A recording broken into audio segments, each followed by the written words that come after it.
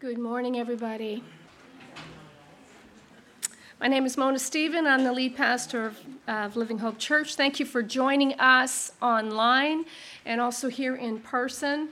We are continuing our series called Called to be Free, Part 4.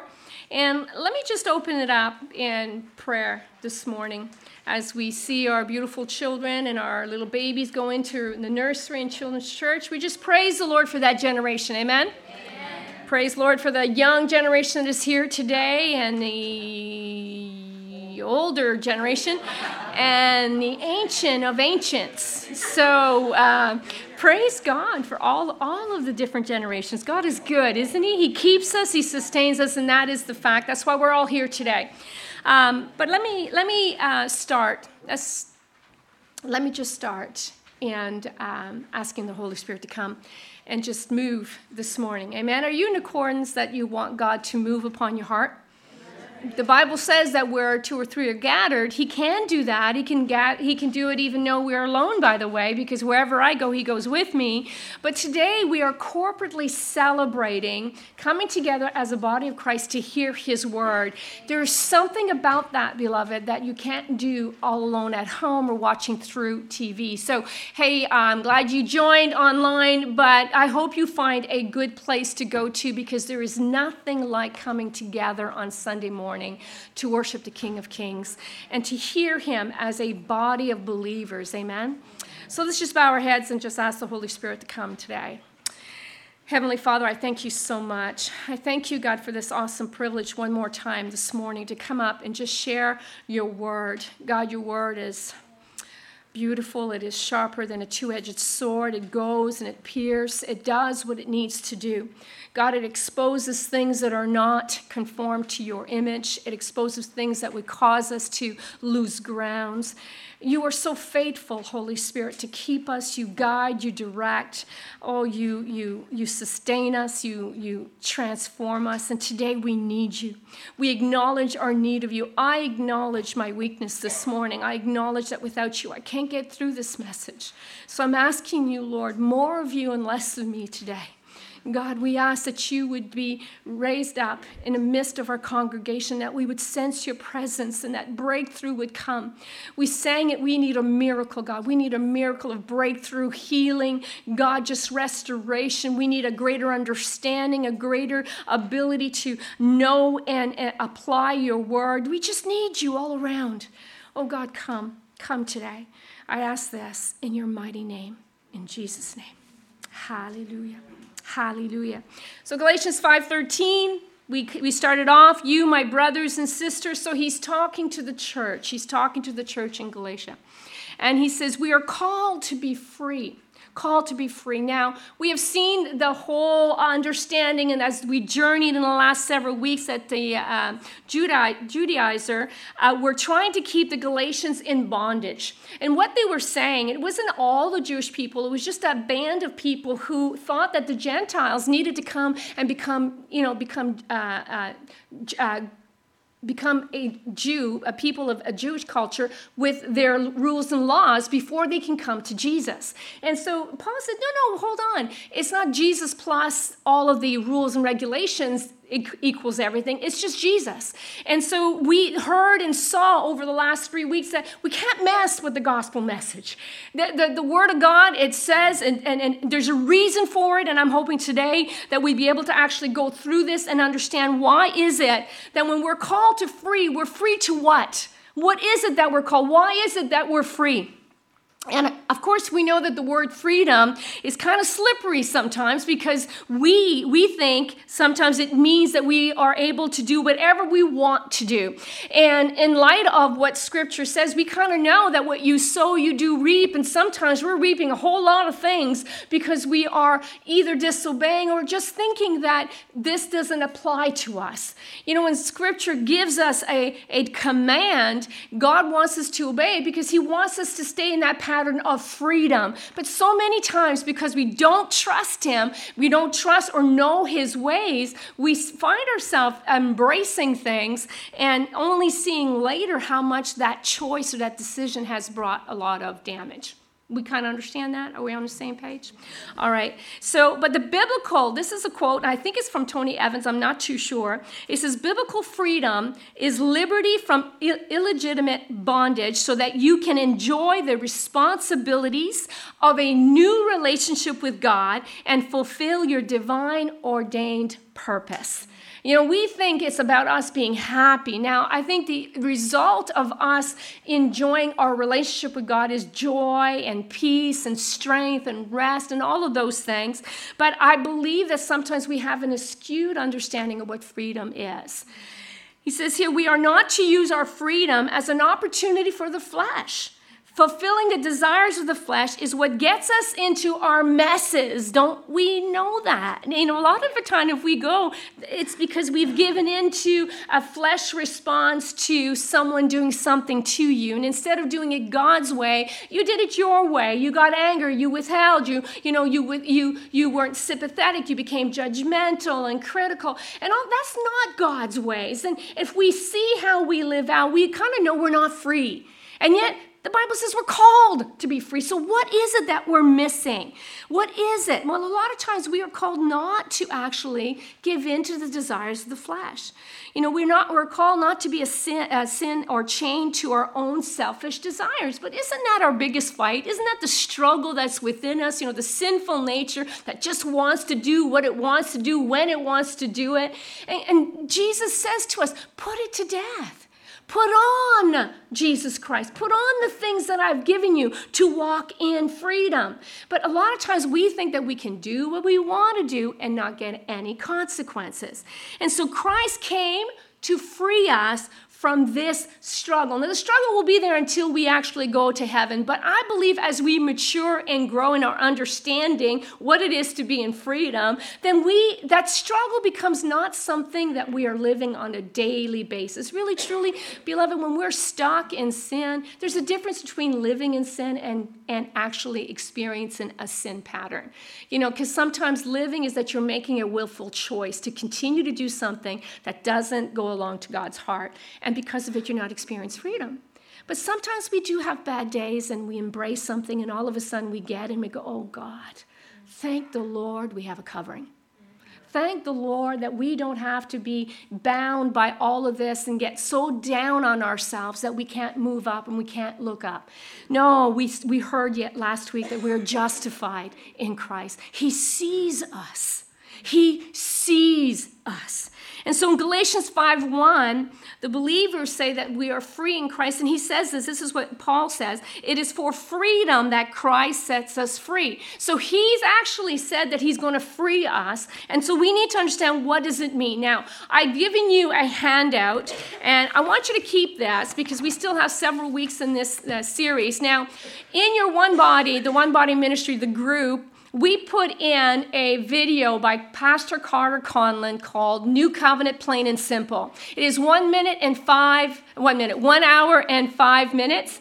I need you to go and see it because really, truly, he said it in that video. Pastor David Wilkerson said the same thing. If we're going to experience freedom and ability to walk in power and authority, we will need to understand why is it that this is important, that we understand that Christ has set us free.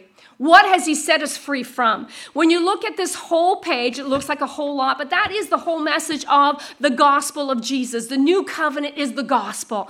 And it starts from the old and it brings us to the new. So I don't have time to do that for you today, but I can actually do it from the cross and on today and many other things in the weeks to come. So I wanted to give you this. So while you go and listen to that video, because the scripture says, if you seek me, Mona, with all your heart, you will find me. What do I find? The understanding of what Jesus did on the cross, what he did at the burial, and what he did when he rose again. All of it, I'm identified with it. All of it, the Bible says I'm in union with all of that truth. But so many of us, we still are identified with a lot of our bondage, a lot of our darkness, a lot of the past, a lot of what we feel. And the scripture says, hey, it was for freedom that Christ died for you. So why is it God's people are so struggling? So before Jesus died on the cross, God's people lived under a detailed system of laws that served as a moral compass to guide their lives. The law, while powerless to grant salvation or produce true freedom, nevertheless pointed the way to Jesus Christ. If you saw from history all throughout the Old Testament to the New Testament, it was a redemptive plan throughout the whole thing. Like Carter said, God was not caught in surprise when he saw what Adam did. It was one of the things that I heard in one of the conferences I went to a few months ago where, one rule, God asked one rule, one thing to Adam and Eve, one thing, he said, don't eat.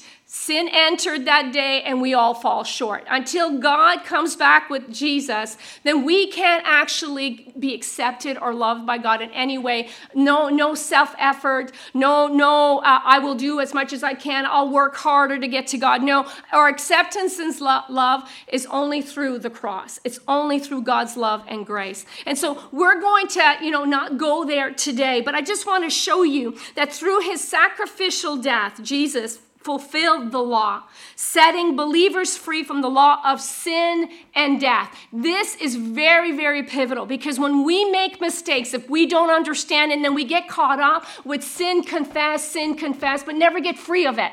And so we need to understand what happened at the cross. God's law are written in our hearts through the Spirit of God, and we are free to follow and serve Christ in ways that please and glorify him. Before the cross, it was an impossibility. In a nutshell, this is a definition of Christian freedom. It says, an important aspect of Christian freedom is our responsibility not to return to living under the law. This is what we were talking about, Jesus plus this and this and this. We think that, if I go and I look presentable and if I read my word and if I pray and if I try harder, this is going to get me accepted and it's going to help me to be saved. No, the only way we can get saved is through Jesus Christ, his sacrifice. The Apostle Paul compares this slavery when he says, Galatians 1:5, he says, it's for freedom you were. But he says, stand firm, he says on the other part, stand firm and do not let yourself be burdened again by the yoke of slavery. What he's saying is that how they tried to get to God in the Old Testament, it was through a religious system that wasn't perfect. It wasn't good. So they would sin and they had to go through all the rituals and offering in order to be okay and cleansed and atoned one more time to start all over. With the new covenant, that changes. Continuing to live under the law after salvation is merely a legalistic form of religion. You see, I don't need to wear a scarf. I remember just many, many years ago, I was asked to preach a conference in Montreal. In the church that I was there were very legalistic. I did not know. Two things. They didn't like women speaking from the pulpit, and they certainly didn't like women wearing pants. I didn't know any of those two things. And so I'm coming in cheery and excited about what God could do. And I walked in, and my overseer went like this. And I'm going, and then he started talking to his wife, and she goes like this, and I'm like, well, I don't know what that's all about. So his wife Nicole brings me to the back room, and whatever else, we get ready, and I go to preach, and there was a lot of resistance and everything else, but God came. Miraculously, he came, he touched, he moved people, people were weeping. It was pretty amazing to find out after that, I'm walking out of the conference, and I'm going out for dinner with our overseer, and he's laughing his head off. And I'm going, what is wrong with you? He says, if you only knew. If you only knew the cards were stacked against you before you started, but God came. And I went, yes, he did. Yes, he did. And so sometimes, we get so legalistic about, about the music or about what we eat and what we don't eat, what we wear and don't we. Hey, listen, it was for freedom that Christ set me free. You see, it's not what I eat or don't eat that becomes a stumbling block to me. Really, truly, it's about me understanding where is my freedom coming from? Where's my acceptance, my love, my ability to walk forward in power and in authority and change and transformation? It's all about the Holy Spirit who resides in me, not about what I do or don't do. Thank the Lord. But see, that was the old system. We're under the new covenant. And so here we need to understand that if we don't get this, then we're going to get stuck in that little picture in the corner, the treadmill. We're on it, and we're working that harder to get accepted by God and to get right by God. And all we have to do is go back to the Holy Spirit. All we have to do is understand what God has done for us. You see, Christian freedom involves living not under the burdensome obligations of the law, but under God's grace. For sin shall no longer be your master, because you are not under the law, but under grace. This is what he says in Romans 6:14. In Christ, we are free from the law's oppressive system. We are free from the penalty of sin. We are free from the power of sin. We are free because Christ set us free, and he wants us to experience this, but he also gives us these directions not to indulge in the flesh. Christian freedom is not licensed to sin. You see, a lot of people say, well, I'm under grace, and then you go and do whatever you want. But the fact is, the Holy Spirit could be in there, but I have to learn how to live and walk with him. I have to learn how to progressively, that's why lordship is such an issue for our salvation. Not salvation because we're saved. Nothing can change that. But the way we walk, we have to learn how to walk according to the Spirit. You see, he wasn't there before, but he's there now. And he says this, our verse in the series is Galatians 5:13. I've just read it. I'll read it again to you, the whole verse this time. But for you have been called to live in freedom, my brothers and sisters, but don't use your freedom to satisfy your sinful nature. Instead, use your freedom to serve one another in love. Who would have thought that freedom was about us walking together? Do you see how the enemy loves it to get you separate from the body? Because part of why God puts us together is that we keep each other accountable, do we not? Do we not say, hey, what is going on? So it's easy to walk alone because you have nobody talking to you about what you're doing. And that's an issue, isn't it? I'd rather have people around me to say, hey, listen, that doesn't reflect God's heart. What's going on with you? Do you get those days, you wake up and you're even scared of yourself? Where did she come from? Well, that's my nature beforehand, and I know that I don't have to continue to walk in her, and I don't have to indulge her neither. Because at the cross, that sin and that dominion, the power was broken. So now I have a choice after the cross to say no to the evil desires that really wants to snap back at someone. Just let me have at it. I'm not the only one. Yeah, because I feel that one. And I see the smile. Yes. Would you like to come and preach? No. All right. So we need to understand believers aren't free to sin, but we're free to live holy lives in Christ. The cross is all about in Christ, with Christ, through Christ. It's all about that. David Wilkerson says this. Many people are sincere as they walk their Christian life, but very few find freedom. They have prayed diligently, cried rivers of tears, sought counseling, and they always end up going back to the lies of the enemy that accuses them that they'll never get free. They always go back to past events, these traumatic events, these things, these moments that have defined their identity instead of their identity, their new identity in Christ. Going back to what is familiar when they are stressed, when they are anxious, when they are hurt. And they try to free themselves, do they not? When we withhold, when we self-preserve, who is trying to free us? We are. Because if we trusted God, we would never go to our means to protecting ourselves. But don't we do that? It's because we really don't understand what that nature does, what the sin does, what all of these things that have happened at the cross when God says, I'm going to give you a new way to live. See, the end result when we do it, instead of being free with what Jesus has purchased for us at the cross, the end result is we walk in defeat, guilt, and failure.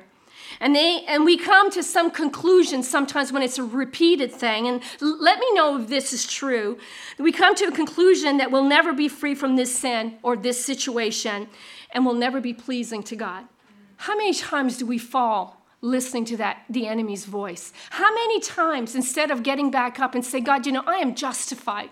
God, I am made alive and free in you. I am complete in you. I'm hidden in you. How many times do we use the word to fight against these things that we go through in our life? Our struggle is real, beloved. I know it and you know it. But so many times, because we do not know where we stand, we don't know our standing in Christ, then we let the enemy come and do what he has to do. And you know what? That's why God is exposing our disbelief, these beliefs that don't line up to truth, and he's exposing our unbelief. This is the unwillingness when God says, this is what I say about you.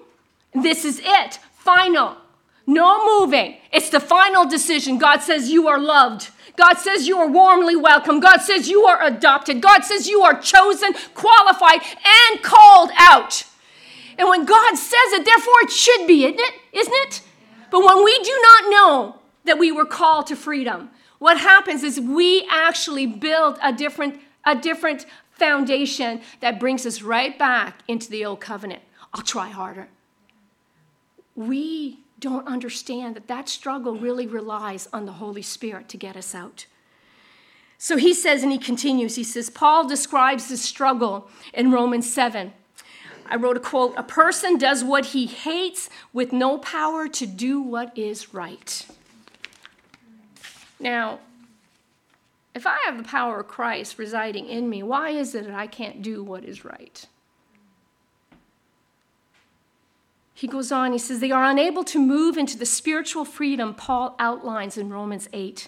And because of it, many of God's people resign themselves to the struggle for the rest of their life, feeling hopeless, being stuck on that treadmill of trying to be right and doing it in their own effort, sinning, confessing, never experiencing the freedom from the cross. Christian freedom is one of the many paradoxes of the Christian faith. According to Colossians 2:16, true freedom means willingly becoming a slave to Christ. And this happens through relationship. And I think, the lordship, being a slave, people don't like that word slave, but it really is a bond servant. That means I'm going to do the will of another. When you get this here, it's not an issue to do the will of God when you know his heart. It's not an issue to do the will of his ways and do it the way he wants when you understand he's for you, not against you. But many of us, we don't do his will. So we stay in bondage to unforgiveness. We stay in bondage to moral lust. We stay in bondage to anger, not understanding you could be free in an instant. There are times, like Carter said, there's certain things that just get free right off the bat. Other things, you just got to work at it. You got to keep on sinking. You keep on saying, God, you can't break covenant. The Holy Spirit has been brought to me. He lives in me. He dwells. And now I'm going to learn how to live with him in this struggle. I'm going to learn how to walk with him. You kind of know that you can't walk without the Word. The Word of God is your guidepost. It's the lamp that is for your feet. And that's why the enemy loves it when we're spiritually lazy. He loves it. You are not a threat to him because we won't hear the voice. We won't hear the voice of God. And that's why we have to be actually doers of the word. It says here in Colossians 2, do not let anyone make rules for you about eating or drinking or about religious feasts or new moon festival or Sabbath day. These things were like a shadow of what was to come. But what is true and real has come, and is found in Christ. In Romans 6, this is Paul explains that when a believer accepts Christ, he or she is baptized by the Spirit into Christ's death, burial, and resurrection.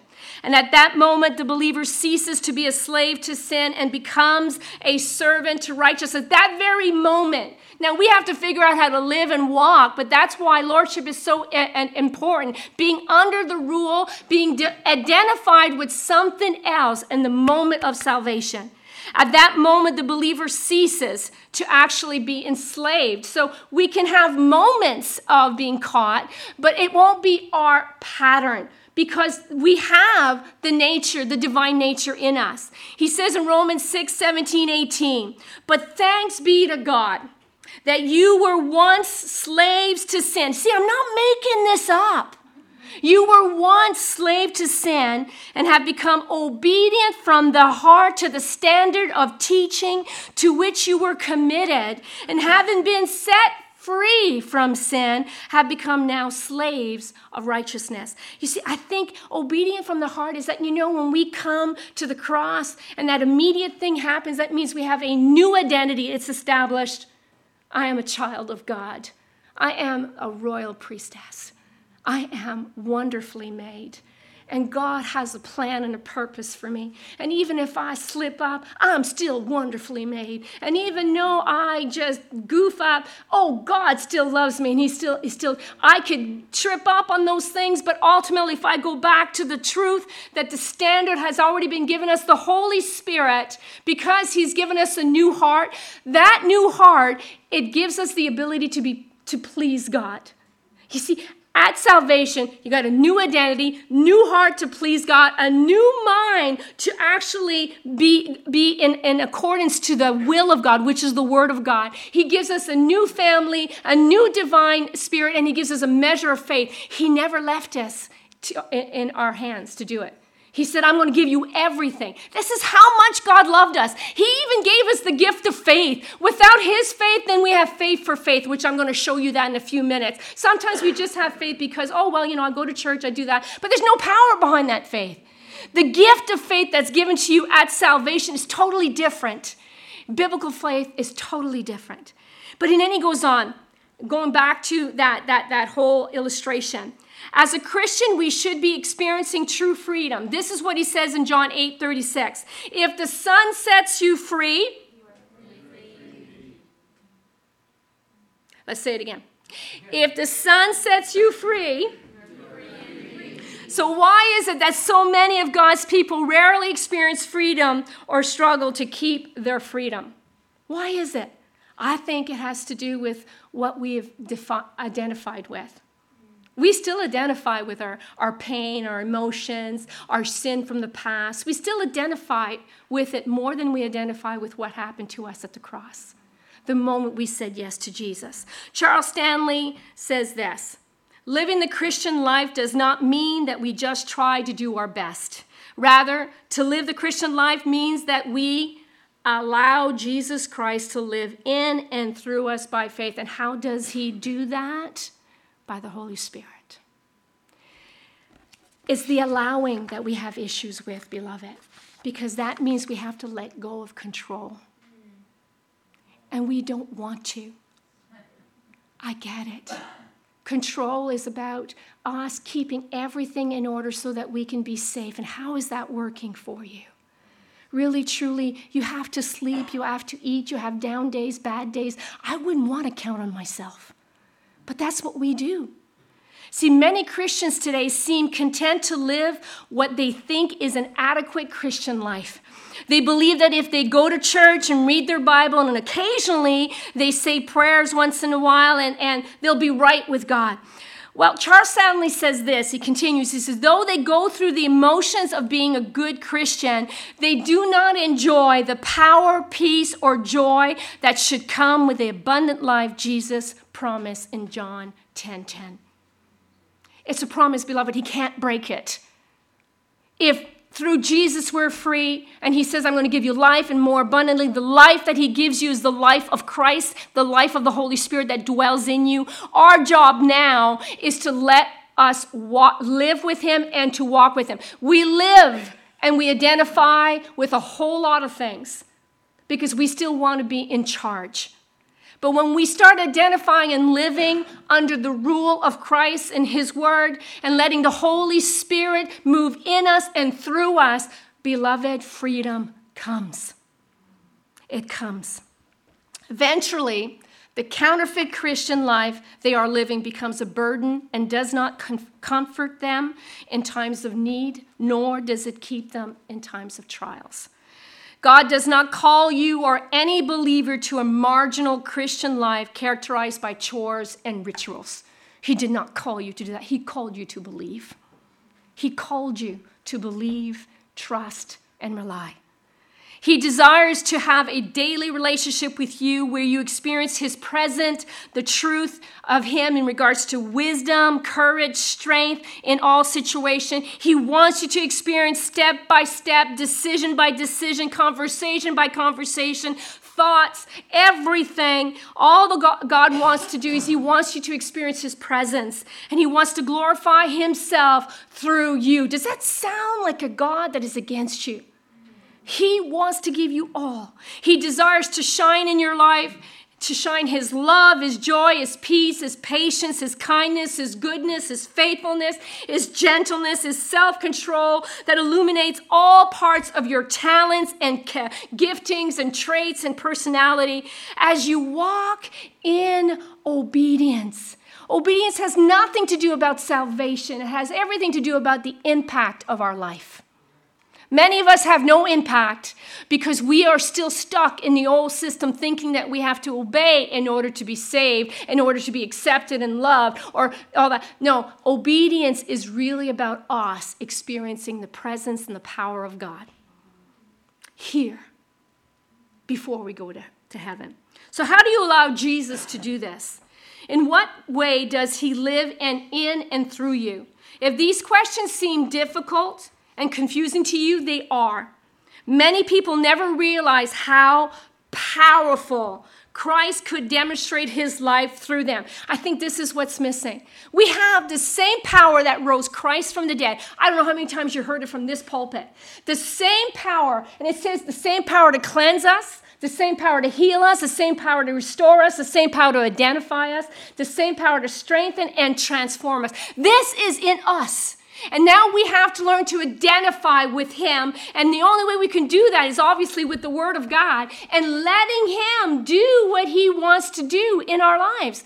But trust is an issue, isn't it? And if trust is an issue, then the surrender will be an issue as well. You will surrender to other things, but not to the path that he has put before you. So many believers, they think that it's about activity. It's about serving. All those things are good, but it's not that brings me power or authority. All of those things are just evidence that I'm letting Jesus rule. It's just evidence. If I'm able to love and to serve and to do things as unto the Lord, then it is because of the power of another. This is not the woman, it is the presence of God. When we know this, it's really about relationship. Do and are we permitting the life of Christ in us to have his way? We cannot have this unless we are born again. That's why the cross has to be there. When one is saved and is born again, you're spiritually renewed and is now a child of God by right. And this is what we call the new birth. Trusting in Jesus Christ, the one who paid the penalty of sin when he died on the cross, it means that we're born again. That's what he says in Ephesians 2. And he made alive who's dead in trespasses and sin. Romans 3:23, for all have sinned and fall short of the glory of God. Sinners are spiritually dead when they receive spiritual life through faith in Christ. You see, I was dead before the cross. My spirit could not commune. I could go to church 7 days a week. It wouldn't matter. I needed my spirit to be awakened and quickened so that I can commune. But I also needed the Holy Spirit in order for me to enter in the presence. And so why now we have those two, we can. Galatians says in 4 and 5, it says, but when the right time came, God sent his son, born of a woman, subject to the law. God sent him to buy what? Freedom for us who were what? Slave to the sin, to law, so that he could adopt us as his very own.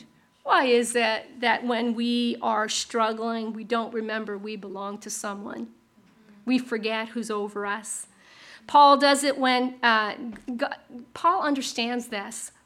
And he says to us, I've been crucified with Christ, and it is I am no longer alive. It means Jesus was crucified, and I was crucified as well. See, at the cross, Jesus defeated your sin, my sin, defeated my self-life, defeated the devil, all right? He defeated all of them. Sin, self, the devil was crucified with Christ. Not only that, when I died with Christ, I got resurrected life. That's why it's not just about forgiveness, beloved. It's not just about justification. It's not just about the power and dominion of the sinful nature that has been broken. It's present, but it's powerless. So why are we bowing the knee to the wrong ways? It's because I don't see us. I always think, why in the world do I do that? It always comes back down to, hold on. I have a choice. I don't have to bow down to the anger. I don't have to bow down to the path of bitterness. I don't have to bow down to unforgiveness. I don't have to bow down to the fear that comes up when I'm faced with some situation. I don't have to bow down to this. And so that Romans 6:11 says, so you also should consider yourself to be dead to the power of sin and alive to God through Jesus Christ. I'm alive. The new life of the Spirit, we have now the resurrected power flowing in our veins. If we knew this, would we actually bow down to the fear that so surprises us and ensnares us on a daily basis? If we knew the resurrection power was flowing through our veins today, would we tolerate sin of others? Would we not be willing to love them enough to tell them the truth?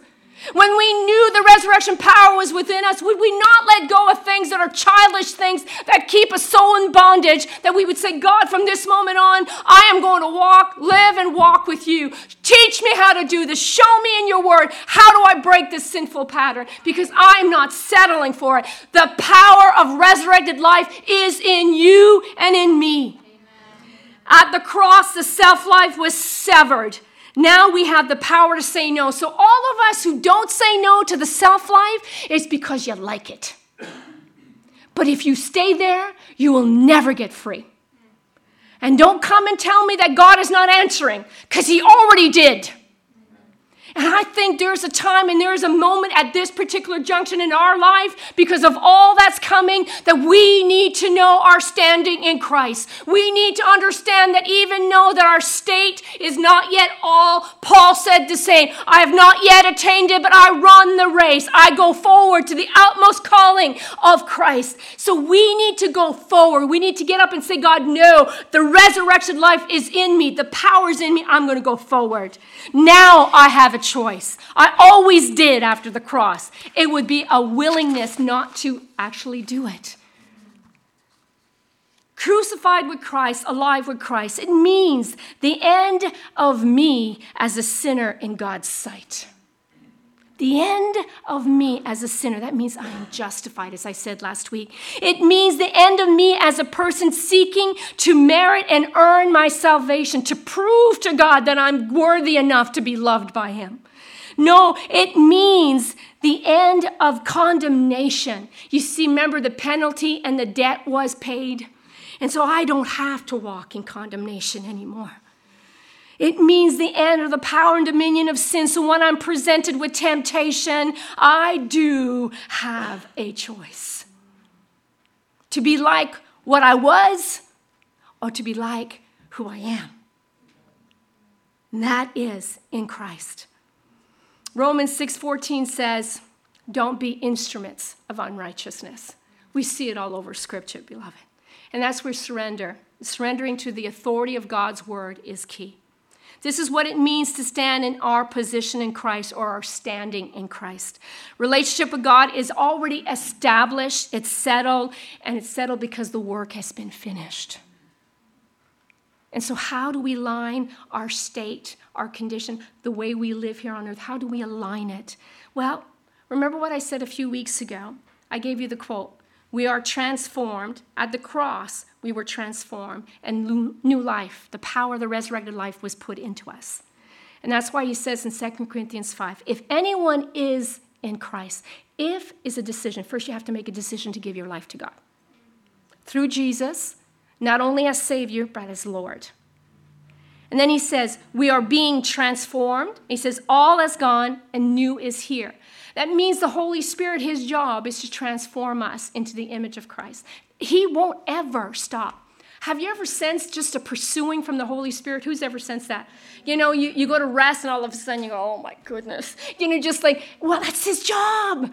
And when, have you ever been exposed something like an attitude, a heart issue, a habit? then you should go, hallelujah, because the Holy Spirit is alive and well in you. It's when you don't see it that you should say, is there something wrong with me? Because really, truly, have we diminished his voice so much that we can't hear him anymore? Because we can. That's what unbelief does. It crushes, it makes our heart hard. And so this is where the life of the Spirit comes into play. Galatians 5:25. I'm coming to an end. It says here, if we live in the Spirit, let us also walk in the Spirit. Key. Be assured, beloved, we are sealed with the promise of the Holy Spirit. So when you are going through a whole bunch of things and you're seeing your darkness and your foolishness, don't let the enemy say, oh, the Holy Spirit can't stay with you. You're not a good vessel. I am sorry, but he's changing house. No. Once you've done it at the cross, he comes and he dwells. Now, how effective he is in your life, that all depends on how much you are yielding, what you're yielding to.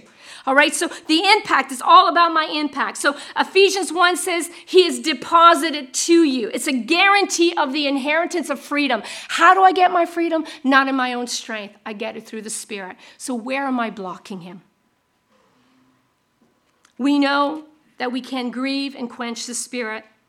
And while our relationship in God is secure in Christ, unconfessed sin in our lives can hinder our fellowship, our state with God, and effectively quench the Holy Spirit working in us. So let me ask you, do you have unconfessed sin? Are you dealing with issues that you know God has showed you week after week after week? That's unconfessed, beloved. And if you want to have your fellowship immediately restored, you have to actually confess it. You have to agree with God. God, this is what I've done. And as a matter of fact, as the weeks go on, you're going to understand that God is going to do two things in you. First, in order for you to be free, he's going to bring you to that place that you want to be free. So how many of you have been struggling and you're crying out to God, God, I want to be free? How many hands? Are you looking around, guys? It's not just one or two. Many of us, we want to be free. But the second thing he has to do first before freedom comes is we have to realize the depths of our wickedness. We have to realize our sin. See, we make excuses for our sin. You know, beloved, you can, but you won't experience the power of freedom if you do. You have to actually see it the way God sees it. And every time I see it the way God sees it, he doesn't bring the hammer down on me. I feel loved. I feel covered. I feel free. Because he says, that is why my son died for you. So even though you have issues in your heart, you have issues loving someone or you hate someone or whatever, don't worry, I'm on the scene. You just be real with it. Just call it for what it is. And that's what he does. Every time I call it for what it is, he just comes. He does what he does. And I keep on walking until I experience the freedom.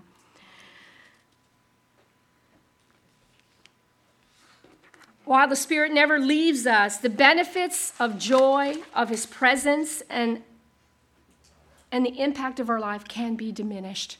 Some of us have no peace. Some of us have no joy. Some of us are struggling.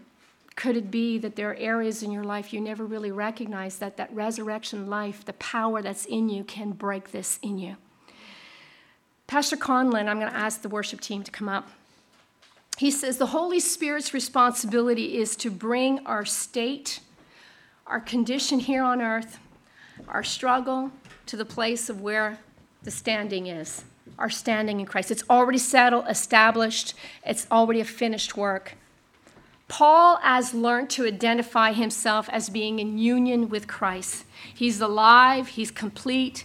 He was learning now to trust it day by day. He was living according to the new life. Most of us, we're still living according to our old life. We have a brother here who has struggled with addiction. And so a lot of times, and it's not just him, because addiction could be more than just substance abuse. You understand that. Now, many of us were addicted to our entertainment. We're addicted to Facebook. We're addicted to a whole lot of things. And sometimes we make it about the addiction. And all I've been doing with this young fella, and not just him, there's many others, I keep on bringing them back to the cross. Because because they fear that they will never get free. And I went, it's an impossibility. The resurrected power is in you. So I'm not going to tell him about his identity of what he was before. I don't have to, because the enemy does a good job of that. But I am going to always remind him of who he is in Christ. Because when he knows this, When the enemy comes, you go, stop right there. I'm a new creation. The old has come and the new is here. So now they walk.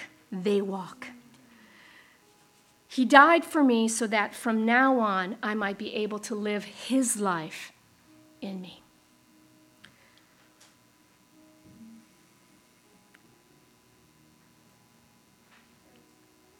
Hallelujah.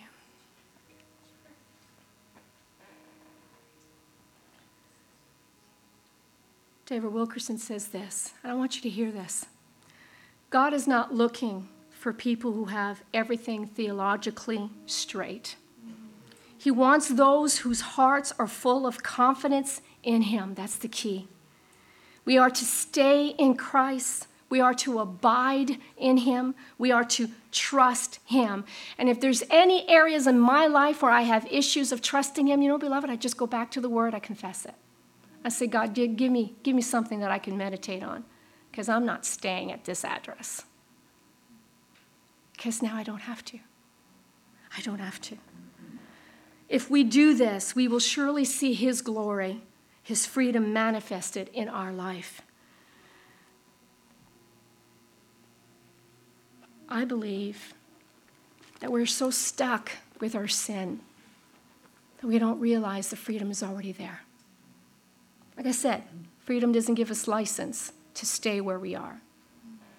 God will expose it, not to punish, but to set free. Amen. So if he's exposing things in your life, beloved, it's a hallelujah moment. Amen. I don't get down. I go up. I go up. Oh, God, what did you want me to do? How do I live and line my life to your word now? Because this is how Mona used to do it. This is how she sometimes still does it. But this is how you say to do it. Put off and put on what I gave you from the cross and from the resurrection. Put off, put on. And when I clothe myself in Christ, I experience freedom no matter what's happening in my life. That is the power of the cross and the resurrection. Do you understand the beauty of that? Did you get it today? I can't do it all in 45 minutes, really. I would need hours. I love the whole illustration of Peter and Paul, preaching all night. I feel for it. I love the Word of God. But we can know and be in agreement with the Word, but it doesn't mean we trust it. If you want to know if you trust it, then ask yourself, what do you identify with when things happen? Your own wisdom? Your own excuses and justification? Or do you say, God, you've already showed me this. I'm not going there. And I just actually put a stop to it. I'm going forward. I'm going to leave it in your hands. Going forward. And as months go on, I recognize I don't have the attitude anymore. I don't have the feeling anymore. And all I know is my eyes are clear. I can see. Don't give up. God is on the move. He's doing something, and he's drawing you to him. And when he says, draw near to me with all your heart, and I will draw near to you, that means he's going to make this real to you. He has something for you, beloved. So as we sing Resurrected Power today, come. Pray, ask God. If there's things that God has been showing you now, you realize you got the resurrected life in you, and you've been hindering that life because you got in the way, get out of the way. Repent and turn back to God. Believe again. That's it. That's as simple as it. Repent and turn back to God. Let me do it again. Let me get up again. Amen?